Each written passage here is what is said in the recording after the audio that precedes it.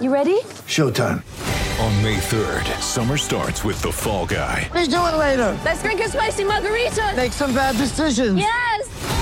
Audiences are falling in love with the most entertaining film of the year. Fall Guy. Fall Guy? Fall Guy. That's what the poster said. See Ryan Gosling and Emily Blunt in the movie critics say exists to make you happy. Trying to make it out? Nope. Because I don't either. It's not what I'm into right now. What are you into? Talking. Yeah. The Fall Guy. Only in theaters May 3rd. Rated PG-13. The New York Knicks have a competent front office. It feels strange to say. It really does. But it appears the Knicks know what they are doing. Amber and Ian is presented by Progressive Insurance. Jonathan Zaslow filling in for Ian Fitzsimmons tonight. I'm surprised you're even here, frankly. I'm surprised you are here. I'm surprised our producer James Steele is here because...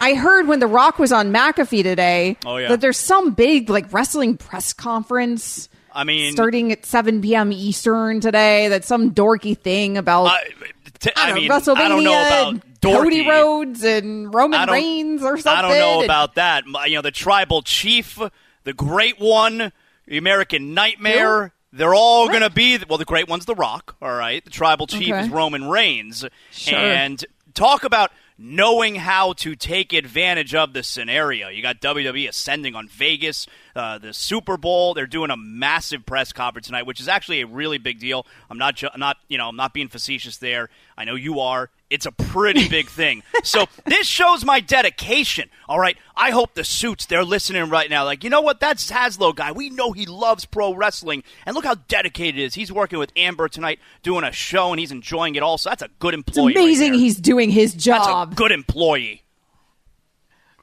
It's crazy he's doing his job instead of wasting time listening to grown men apparently discuss something that... It's a press conference. Three questions. They'll answer the questions. Raise your hand. Are the answers... Is everything... do they know the questions in advance? No. What's the matter? Are the questions also scripted? What?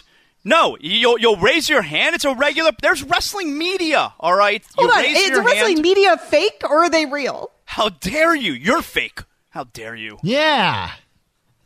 Oh, good contribution there, James. If I'm a little bit distracted in an hour from now when it really gets going at 8 o'clock, you'll understand why. But I'm here. I'm with you. But you are here. You are here. The NBA trade deadline also here. But it was a big news day as we made our way towards the trade deadline. The biggest news was probably what the New York Knicks did. They got Bogdanovich and Alec Burks. I see how you didn't want to take a stab at the first name there. You played it safe. Yeah. Let's just go with Bogdanovich. Though. I nailed Bogdanovich. Yeah. Okay. I'm good with that one. Yeah. Okay. It's the alliteration. It's a little tricky. You learn to work with these things. We know what you're talking about. Wemby instead of Wembanyama. You kind of work your way around these things when you're in this business.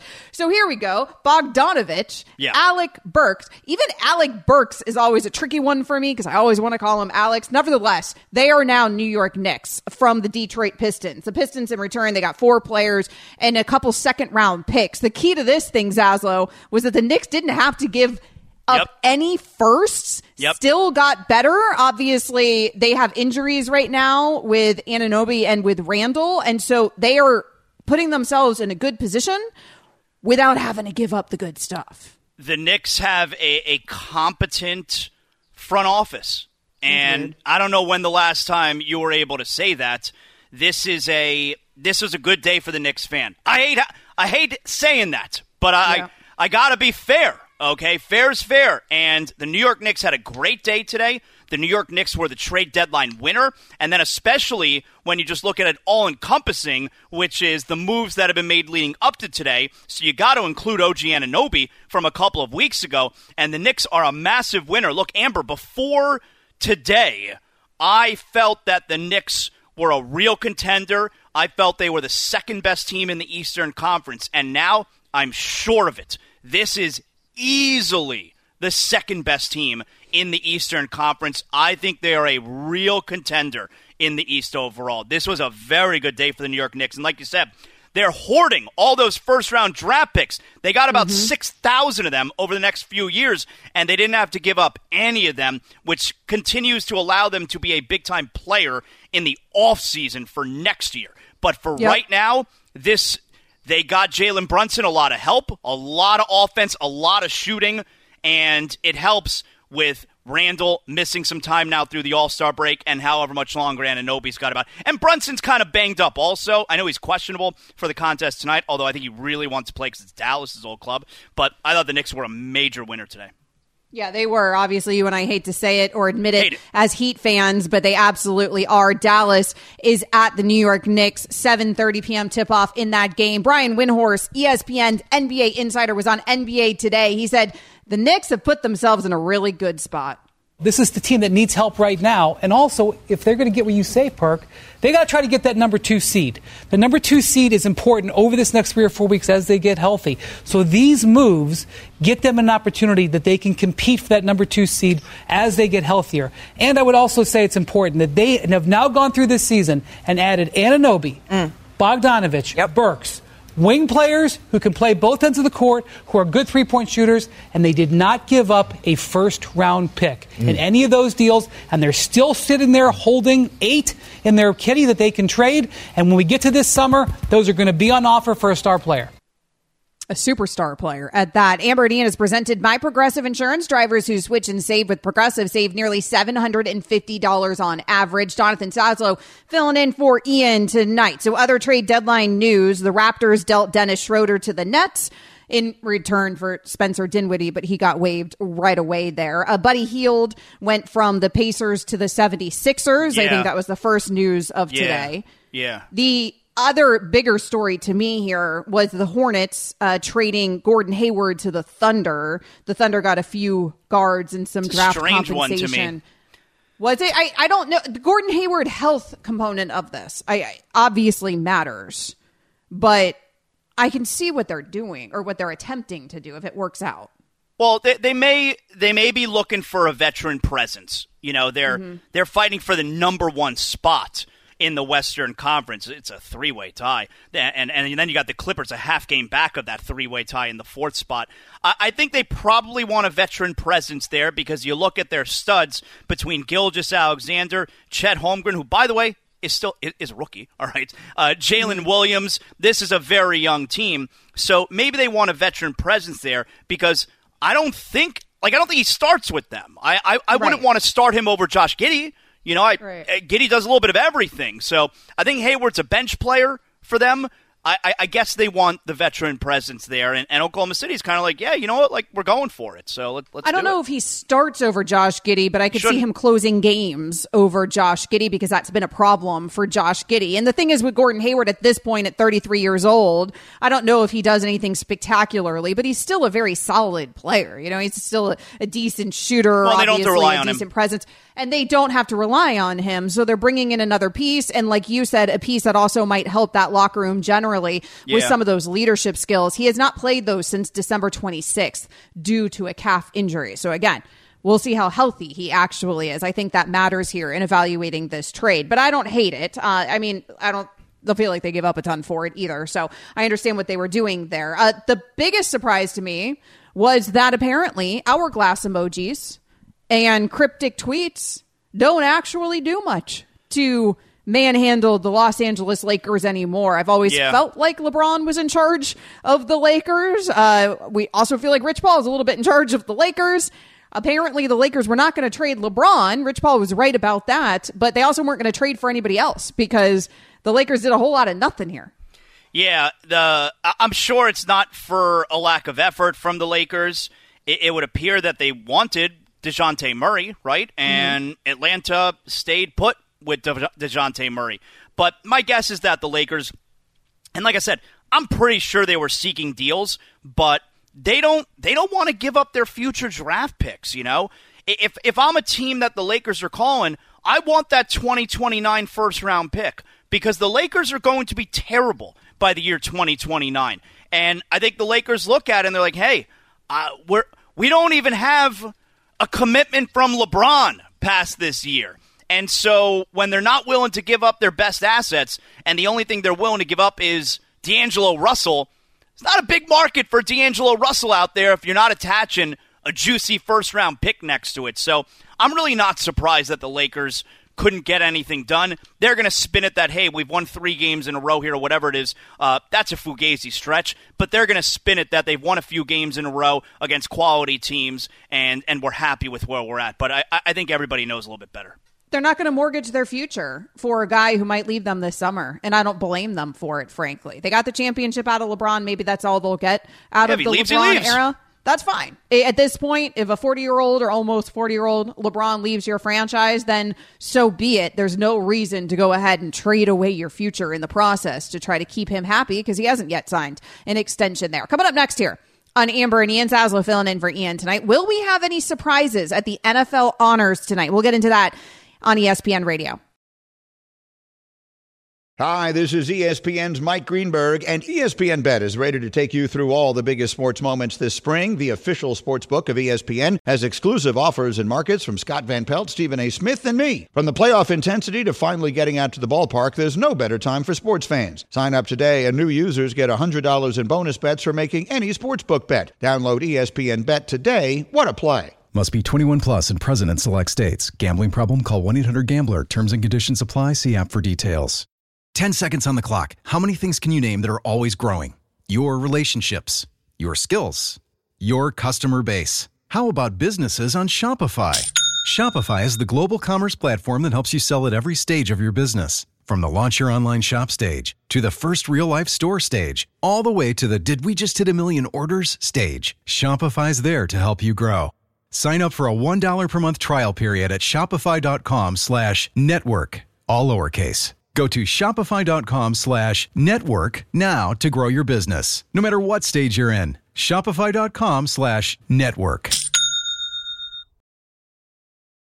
The NFL Honors are tonight. The award show starts at 9 p.m. Eastern. That means we will find out who is the NFL MVP in just a little less than 2 hours from now. Jonathan Zaslow filling in for Ian Fitzsimmons tonight. The NBA's on ESPN Radio. We've got Suns at Warriors Saturday at 8 p.m. Eastern, and then Celtics at Heat. Super Bowl Sunday, 1:30 p.m. Eastern to warm you up before the Super Bowl.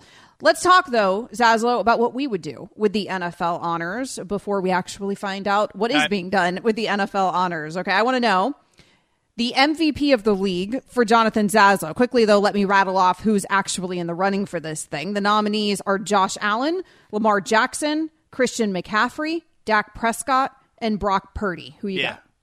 You know what? I can't ignore what we've seen the last few weeks. You're not asking me a few weeks ago. You have to. No, I don't have to. No, it's my vote. I don't have to. Oh, so you're changing the rules for the Zaslow MVP. Well, yeah, I'm voting tonight. This is the vote. I didn't hand in my vote a few weeks ago. I'm going with Christian McCaffrey. Armed with the information I have in front of me right now at 7:17 p.m. Eastern Standard Time on Amber and Ian, you are asking me to vote for the MVP this year. I know what Lamar Jackson did last week in the conference championship game, and that was throw up all over himself. Christian McCaffrey, I know what he's done throughout the entire season and this postseason. I'm voting Christian McCaffrey.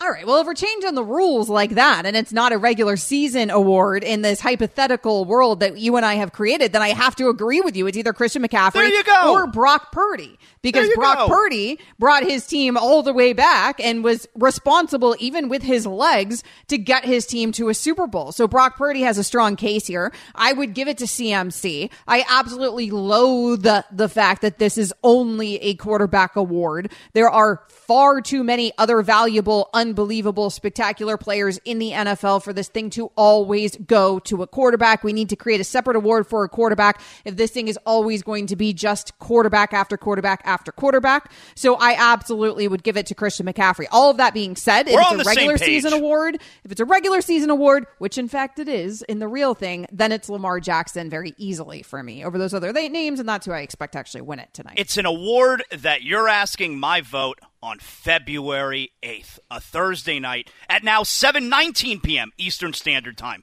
So I'm turning in Christian McCaffrey is the MVP. On my so back. then what the heck are you going to do here now? Because now I'm going to throw offensive player of the year at you. Yeah. Christian McCaffrey also is on this list. Although you just handed him the MVP, the other guys on this list aren't currently playing in a Super Bowl. Tyreek Hill, Miami Dolphins. Lamar Jackson, Ravens. CeeDee Lamb, Cowboys.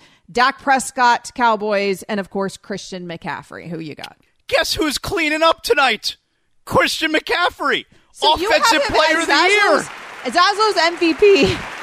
How can he be the MVP and not Offensive Player of the Year? How's that even logical? Well, because normally we give the MVP to a quarterback, and that's where we give the Cupcake Award to somebody who's not a quarterback. Shaking things up, baby. Christian McCaffrey cleaning up tonight. How about that? I like that.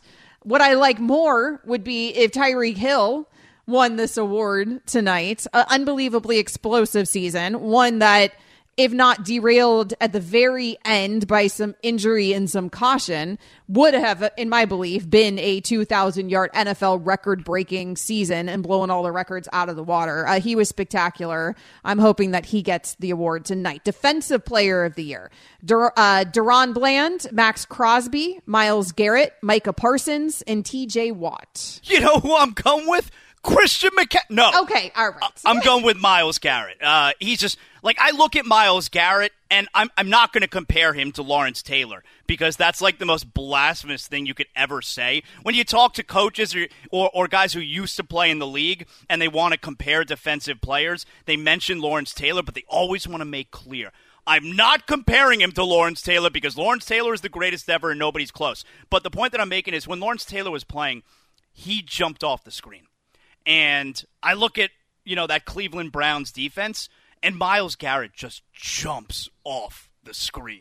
So, yeah. Myles Garrett is a terrifying human in all the best ways on a football field. I thought that he was my MVP through the huge, overwhelming majority of the season. I was screaming that he should be the MVP because this was that weird season where for so many weeks, we didn't really have a standout. And every time it felt like somebody would stand out, like it was, Brock's in the conversation, and he has that couple game slide, and it kept going like that. No, this with was everybody the year who threw that into there that could conversation. Be like a dark horse, pop up. This was the year. This was the year it felt like that. It doesn't end up really with any of that at the end, I think, for MVP, but I was screaming that it should be Myles Garrett for so long that for me, Myles Garrett is easily the Defensive Player of the Year. Rookie of the Year, this one's easy on the offensive side of the ball, Zaslow, because I think it's easily hands down CJ Stroud. Bijan Robinson also up for this award. Puka Nacua, Sam Laporta, and Jahmyr Gibbs. I don't really think we need to spend much time on this one. Yeah, it's CJ. like Puka Nacua is fantastic, so shout out, but it's CJ Stroud. Yeah, okay. Will Anderson on the defensive Rookie of the Year. Will Anderson, Jalen Carter, Joey Porter Jr., Kobe Turner, Devon Witherspoon. Yeah, I don't feel I want to say Jalen Carter, but I think it's probably Will Anderson. It's Will Anderson to me. Yeah, probably. Jalen Carter was great, but then he kind of fell off there at the end, and for me, and it Philadelphia was ended up with like the worst defense you've ever seen by the time the season ended. And he individually really fell off at the end of which happens to rooks, but he did fall off towards the end of the season. Another reason for Eagle fans to be mad at you, not just because they love me already, so let's keep going down that path. Hey, Philadelphia. All right, let's talk about Comeback Player of the Year. Some interesting nominations. This is a hard award because it depends how you define Comeback Player of the Year. But on the list, Joe Flacco, Damar Hamlin, Baker Mayfield, Matthew Stafford, and Tua Tagovailoa. Yeah, I gotta be honest with you. It's easy for me. It's Tua. Like Tua's the really. Comeback. Yeah, I'm shocked he's on this list. What is he coming back from? Like, is he coming back from the concussions? Like, he was good last season before he looked the like health stuff. He looked like he was paralyzed on the field last year. But he was good. I thought his career was over. And yeah, of course he's good. But that's good. The award almost always goes to somebody who is hurt, comes back from a major injury. And Tua came back from, should he retire? Is he ever going to play again? To playing every single down, never missing a down because of injury, and leading the league in passing yards. To me, he's the Comeback Player of the Year. I think that Damar Hamlin is going to win it. I don't want to sound crass, but I totally disagree. I mean, Tua Tagovailoa was out there leading the league in passing yards. There were games this year Damar Hamlin wasn't active. Right. I love that everything's great with Damar Hamlin. I love it. But there were games he wasn't active. Although we were year. actually concerned about life or death with Damar Hamlin, obviously. So from the comeback, for him to even be able to participate in football again, I mean, that's a hell of a comeback story in and of itself. But for me, Tua shouldn't even be on this list because I understand that he was overcoming the concussions. He never said at all that his career is over, but the conversation was never, can he still play? Like, does he have enough left in the tank? Even with Matthew Stafford, you were talking about injuries and the elbow injuries, and I thought Matthew Stafford's career was over. Like, I didn't think Matthew Stafford was ever going to be the same quarterback again. With Tua, I knew as long as he could stay upright and not get hit, as long as he was in a position of health, then he was fine to play. Like, he was going to be good. You know, we already knew he was good. We knew he was good before some of the injuries. Baker Mayfield is a dude whose career really did feel over, right? I mean, and I understand there wasn't an injury there. Well, yeah, but like what are you saying there? Carolina, what did he come back from? Like he came back from being being terrible? awful. He came back from Cleveland. All right. I mean, Came surviving back that from in and of having to itself. live in Cleveland. Okay. All right. You said it, not But me. the way that it ended at the end of Cleveland, Carolina, he came back from Carolina. That's awesome. I mean, that's also a Survived feat. David Tepper. Okay. He survived David Tepper. I mean, that's pretty remarkable You know what? I for might change Baker. my vote. A resurgence here for Baker Mayfield. Poor Joe Flacco. We're not giving him any love there. Coach of the year, quickly. Dan Campbell, John Harbaugh, D'Amico Ryans, Kyle Shanahan, Kevin Stefanski. I really think this one's easy. I think it's D'Amico Ryans by a landslide. I mean, this Houston team, the organization was a disaster not too long ago. There's no way there was any kind of reasonable explanation for them to win many games this year, let alone make the playoffs, let alone win a postseason game. And what he did, or what they did, the coaching staff did with C.J. Stroud in just the first year, to me, that's easy. It's D'Amico Ryans. I agree with you. I don't think he's going to win it. I think Dan Campbell is going to win it. But and didn't we Dan have Campbell's expectations for the Lions? Well, so that's the thing. That's why I don't agree with it. Because Dan Campbell, everyone already thought the Lions were going to be good coming into this season. Nobody thought the Texans were going to be worth a darn coming to the season. But I think Campbell ends up winning this thing. Coming back to the NBA trade deadline. That's next on ESPN Radio. We all know breakfast is an important part of your day, but sometimes when you're traveling for business, you end up staying at a hotel that doesn't offer any. You know what happens? You grab a cup of coffee and skip the meal entirely. We've all been there. But if you book a room at La Quinta by Wyndham, you can enjoy their free Bright Side breakfast featuring delicious baked goods, fruit, eggs, yogurt, and waffles. And really, who doesn't want to start their day with a fresh, hot waffle? Tonight, La Quinta, tomorrow you shine. Book direct at lq.com. Tired of ads interrupting your favorite sports podcasts? Good news! Ad-free listening is available on Amazon Music, included with your Prime membership. Amazon Music offers the most ad-free top podcasts. Enjoy shows like First Take, Pardon the Interruption, and The Low Post, available ad-free and uninterrupted. To start listening, download the Amazon Music app or go to amazon.com/ESPN Pods. That's amazon.com/ESPN Pods to catch up on the latest episodes without the ads. The Knicks, they're not just good. They actually know what they're doing, apparently. Amber and Ian, presented by Progressive Insurance. Jonathan Zaslow filling in for Ian Fitzsimmons tonight. Find him at Zaslow Show. You can find me, Amber Wilson, as well, at Amber W Sports. So it is NBA trade deadline day, a flurry of activity. Tim Legler, ESPN NBA analyst, kind enough to join us. And Tim, thanks so much for your time. Let's start with what the Knicks did. They get Bogdanovich, they get Alec Burks, and they don't give up any first rounders in order to do it. What did you make of the New York Knicks? Yeah, they had a great day. I think they had the banner day, Amber. You look at what the Knicks have sort of done here over the last 6 weeks or so. I think what they've done is reset and recalibrate where they view themselves this year in the Eastern Conference and in the landscape in general in the NBA. And I think a lot of it has to do with the fact that they're pretty good, and I think they're even maybe better than they realized. It's also because of what's going on with Philadelphia, with Embiid getting hurt, and now they're sort of falling off and dropping back to the pack. The Bucks have issues defensively. They just made a coaching change. They're 1-4 since they got Doc Rivers, so they've got a lot to figure out. So the Knicks saw all that going on. I think they approached today as another day to be aggressive and to continue to add pieces to this great mix that they already have going on. And they went out and they got two proven veteran players that I know have to feel like they got a new lease on life. I mean, leaving the Detroit Pistons and what that team has gone through this year and the embarrassment of that losing streak, and now you find yourself in an electric Madison Square Garden playing with a team that has literally potential to make it at least to the conference finals, if not all the way to the finals. They're a legitimate title contender after what they have done now in adding OG Anunoby and now going out and getting Bogdanovich and Alec Burks. They just have improved their depth, and they've got more proven guys on this team now that can not only play well in a given night, but that are proven to be able to play well in big spots. And that's, I think, what the Knicks were looking for. More depth, more options, a little less pressure on Jalen Brunson and Julius Randle, and they got that. Tim, what did you make of Philadelphia today? It looked to me like by trading for Buddy Hield, they're just going to try and stay afloat, at least for the next month, hoping that Joel Embiid can return at some point after that and still qualify for the playoffs. They moved on from Patrick Beverley. Well, what did you make of their moves today? Yeah, I think you're right. I think that's really what it says. It spells a couple things. I think, you rent Buddy Hield in the minimum for a few months, and hopefully Embiid comes back for them and gives them a month at the end of the regular season. They're still afloat. I mean, they're not going to fall completely out of the play-in situation.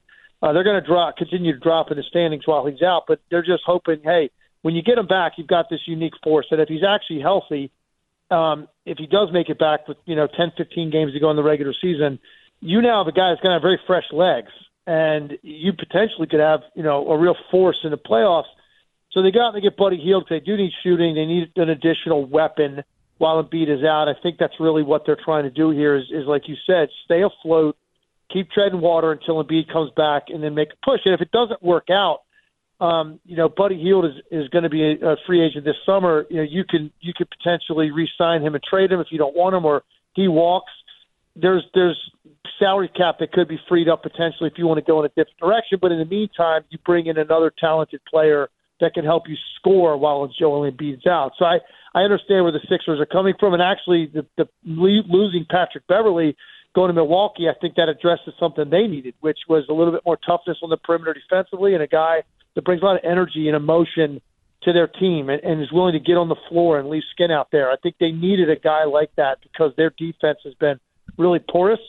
And I think Doc Rivers got in there, assessed it, and realized they need another personality type like a Patrick Beverley. So they go out and they address that. So I think Philadelphia did something they felt they needed to do, and Beverley was expendable to them, and the Bucks felt they needed to add a guy like that to their locker room. Tim Legler joining us on Amber and Ian Zaslow filling in for Ian tonight. Legs, the Hornets traded Gordon Hayward to the Thunder, maybe bringing a vet presence into that locker room. Do you expect him to start over Josh Giddey? And are there concerns with Gordon Hayward's health? There's definitely concerns. I mean, look, he got that horrible ankle injury was 6 years ago, believe it or not.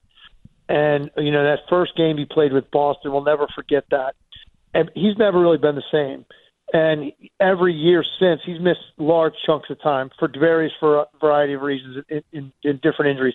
And you look at this, he's about to come back. So you're hoping, okay, maybe he comes back, gives him a sustained stretch of health. If he can do that, I like this acquisition for Oklahoma City because he's not going to be somebody that's going to disrupt the flow. They've got great continuity, man. They've got great rhythm. Those guys have great chemistry, that young core group in Oklahoma City. Well, you bring in a veteran player that's got a lot of playoff experience under his belt, and the way he plays is very efficient. He doesn't take bad shots. He doesn't force the issue. He's a very good passer.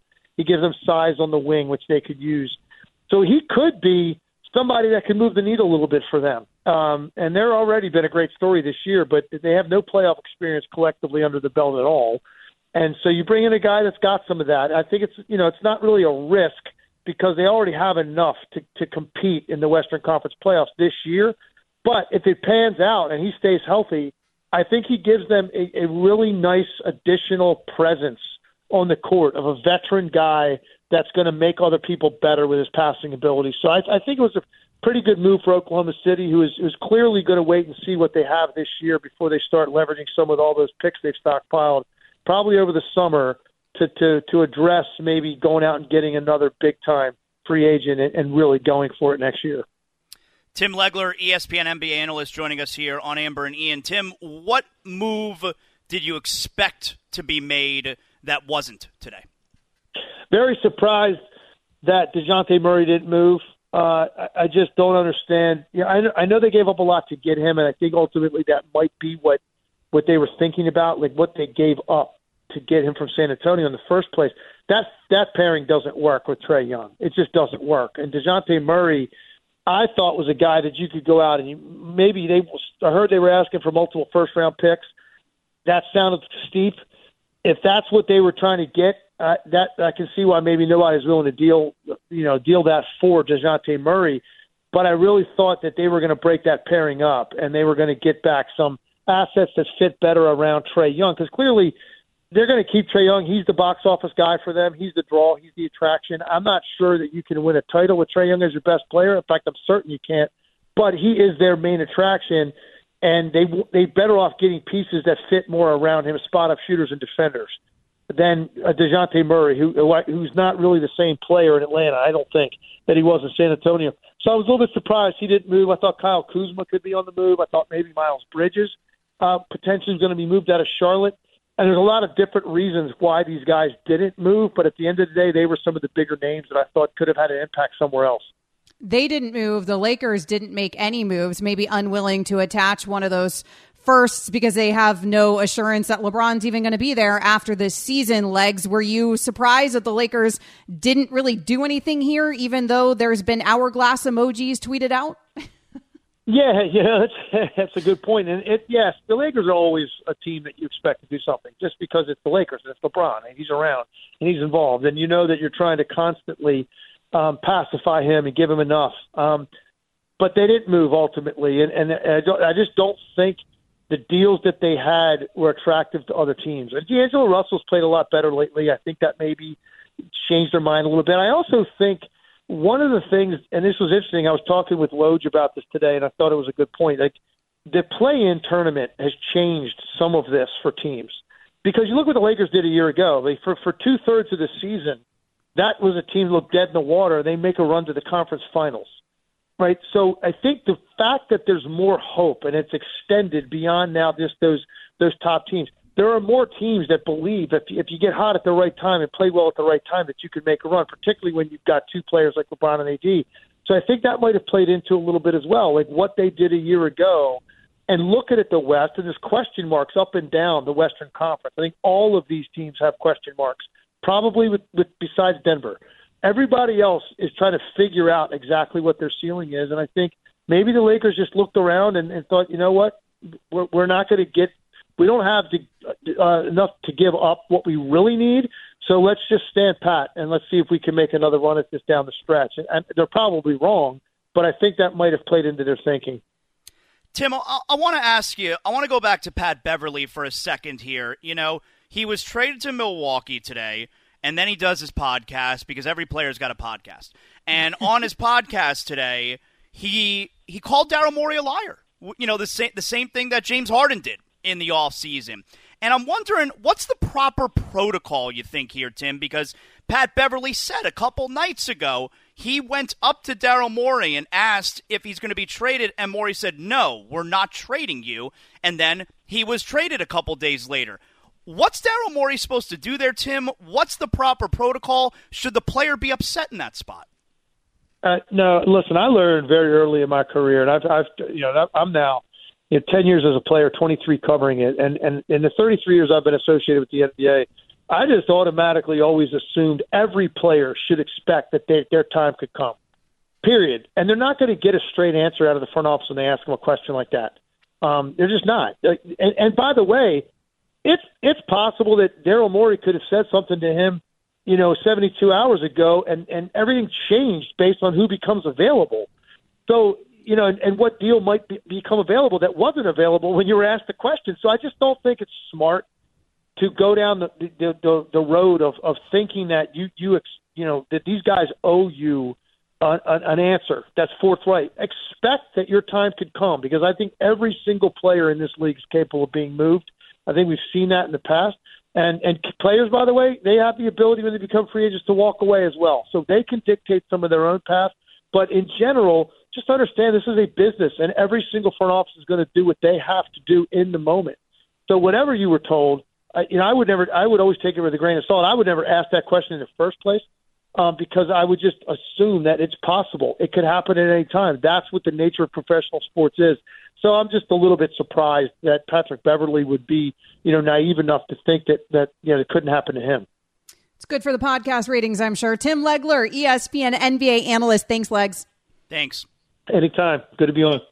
Coming up next here on Amber and Ian Zaslow filling in for Ian. What did Tom Brady think about Bill Belichick not getting hired by another team after leaving the Patriots? We'll hear from him next on ESPN Radio.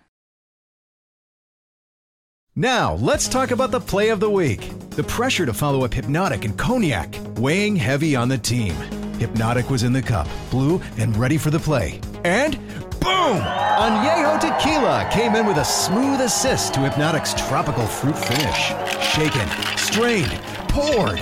It was green and good! The playmaking splash shifted the tempo. Another great cocktail from the Hypnotic team. Every season is Hypnotic and Tequila season. Hypnotic Liqueur, Bardstown, Kentucky, 17% alcohol by volume. Hypnotic reminds you to think wisely, drink wisely. When you need mealtime inspiration, it's worth shopping Kroger, where you'll find over 30,000 mouth-watering choices that excite your inner foodie. And no matter what tasty choice you make, you'll enjoy our everyday low prices, plus extra ways to save, like digital coupons worth over $600 each week. You can also save up to $1 off per gallon at the pump with fuel points. More savings and more inspiring flavors make shopping Kroger worth it every time. Kroger, fresh for everyone. Fuel restrictions apply. Can't believe I'm wasting my time right now trying to sign into Peacock while we're on air so that I can see this stupid wrestling press conference that you and James. Take it easy on the throwing out the insults. It's not stupid. Yeah, it's that you and James not necessary. Are tuned into, keep talking about, are distracted by. So I figured I need to see what you're distracted by. But so I'm far, not distracted. I'm completely engaged on I'm Amber distracted. Ian. I'm distracted. At least James is honest. I appreciate that. Just keep our mics on over there and everything will be okay. Yeah. Jonathan Zaslow filling in for Ian Fitzsimmons tonight. Amber and Ian presented by Progressive Insurance. Let's have some fun with some of the sound that we've gotten this week surrounding Super Bowl 58. Tom Brady, Zaslow, you heard of him? Yeah, I know about Tom Brady. He's won a few Super Bowls, something like 7. He was on his own podcast, the Let's Go podcast, and he was asked if he's surprised that old Bill didn't get hired. Here's Tom Brady. I don't know the criteria for hiring these guys, for hiring coaches. I have never been a part of it. I mean, I'm surprised that the greatest coach ever doesn't have a job. Absolutely. But, I'm surprised a lot of things in the NFL. When I was a free agent, there was a lot of teams that didn't want me. There's a lot of things that happen that, for one reason or another, don't go exactly the way you think they should go. What was this famous sound with Tom Brady? Like, you want that guy? But there was cursing involved. Do you remember? Oh, we were trying to figure it out for a couple of years. For years, I'm you still wanted not him sure. over me. Yeah, you wanted him over me, and being that I'm we still were in not Miami, sure we know who it was. Well, yeah, and you and me doing shows in Miami, we were convinced eventually that he was talking about Ryan Fitzpatrick. Right, but that could have been it. Some people thought though that it was the Raiders because there was a lot of rumors there. And the Niners with Garoppolo. Or it could have been Niners with Garoppolo. That was another one of the rumors out there. So I don't know who Tom Brady ended up making that famous proclamation about. But it was weird when Tom Brady became available. And at the end of his tenure there in New England, there weren't many suitors for Tom bleeping Brady. I mean, it's not so dissimilar from what we're seeing right now with Bill Belichick. It's very, very odd after that much success. And in Bill's defense, it ended up being a very stupid move by all the rest of the teams in the National Football League other than Tampa Bay, who were not in on the Tom Brady sweepstakes. Well, with the Brady free agency, yes, we can look back at it now and know how stupid it was for more teams not to be interested. But it was also stupid then, all right? Now, Brady wasn't exactly coming off of a great season. Matter of fact, the last pass that he threw... Right. And the last pass that he threw with the Patriots was a pick six in the playoffs. So it's not like he was still considered a top-tier quarterback. He ended up still being a top-tier quarterback for another couple of years. But with Belichick, hey, Brady's going to say all the right things. His career's over. He also knows he won that debate, all right? So he's going to say all the right things about Belichick, but this isn't surprising to me. I'll tell you right now, sometimes you got to go on the record, Amber. I'll go on the record here. I think Belichick's done. I don't think he ever coaches a game again in the NFL. I don't think teams want to bring in a coach with essentially his attitude. He's not coming off of a Super Bowl win. He's coming off of a completely inept team, a team that didn't do any winning once Tom Brady left. And I don't think people want that atmosphere in the building. I mean, we've all heard these horror stories about when a coach runs roughshod over the facility and everyone walks around doom and gloom, and there's a black cloud over. And then when the guy's fired, like we heard this about Josh McDaniels in Vegas this year, right? Mm-hmm. And when he's fired, oh my God, it's so nice to come to work again today. I don't think anyone wants to welcome that into their building. And I think that's what you look at with Belichick. I'm not surprised. I think it has a lot to do with it. I think you have a new era in the NFL where the coaches these days are more innovative and they're not necessarily taking that same hard-nosed approach that this is the only way to do it. That's a very sort of old school macho football approach. And I'm just not sure that it rates the same way now with the young people that are playing the game. And with Bill Belichick, the way that he ran those teams, the rigidity of it all, yes, it was successful, but it seems like it was very not fun.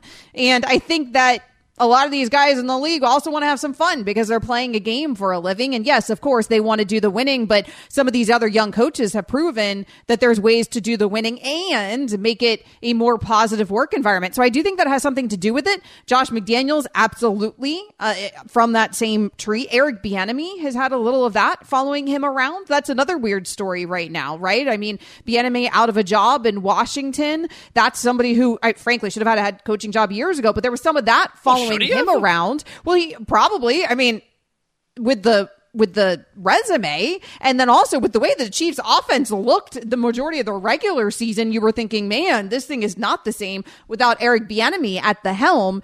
I don't know if he's even he's certainly not going to get a head coaching gig now, but I don't even know about another OC gig right now. But he has some of that attached to him, though, where he's got like that old school kind of hard-nosed approach and does it rate the same way.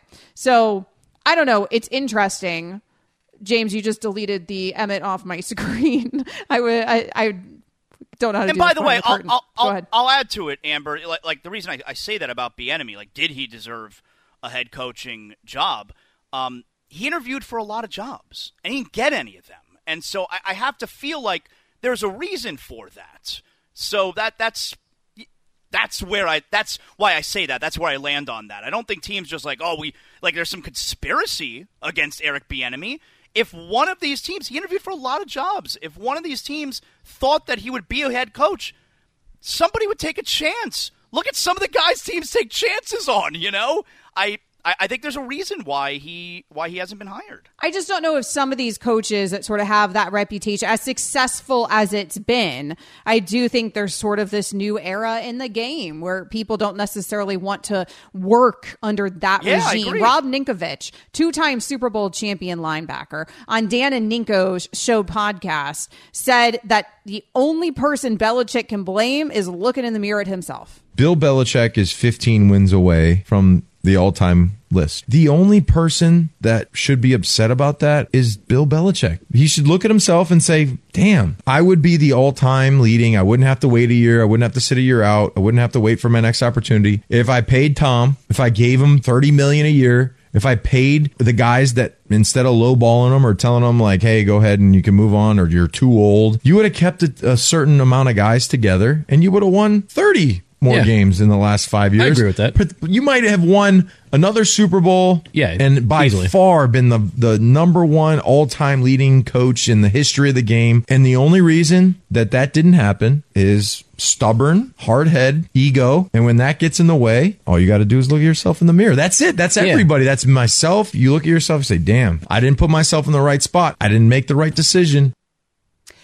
As a general manager, Bill Belichick has that reputation, too. The way that he did get rid of guys and was brilliant at it for a long time, getting rid of guys right before you saw the fall off. And then you'd see the fall off when he got rid of them. But it does end up coming back, I think, to bite Bill in the end, because to Nico's point there, he didn't keep everybody together. And so the winning didn't stay together. And eventually it ends up costing him. Coming up next here on Amber and Ian, Mike Tannenbaum will join us as we head towards Super Bowl 58 on ESPN Radio.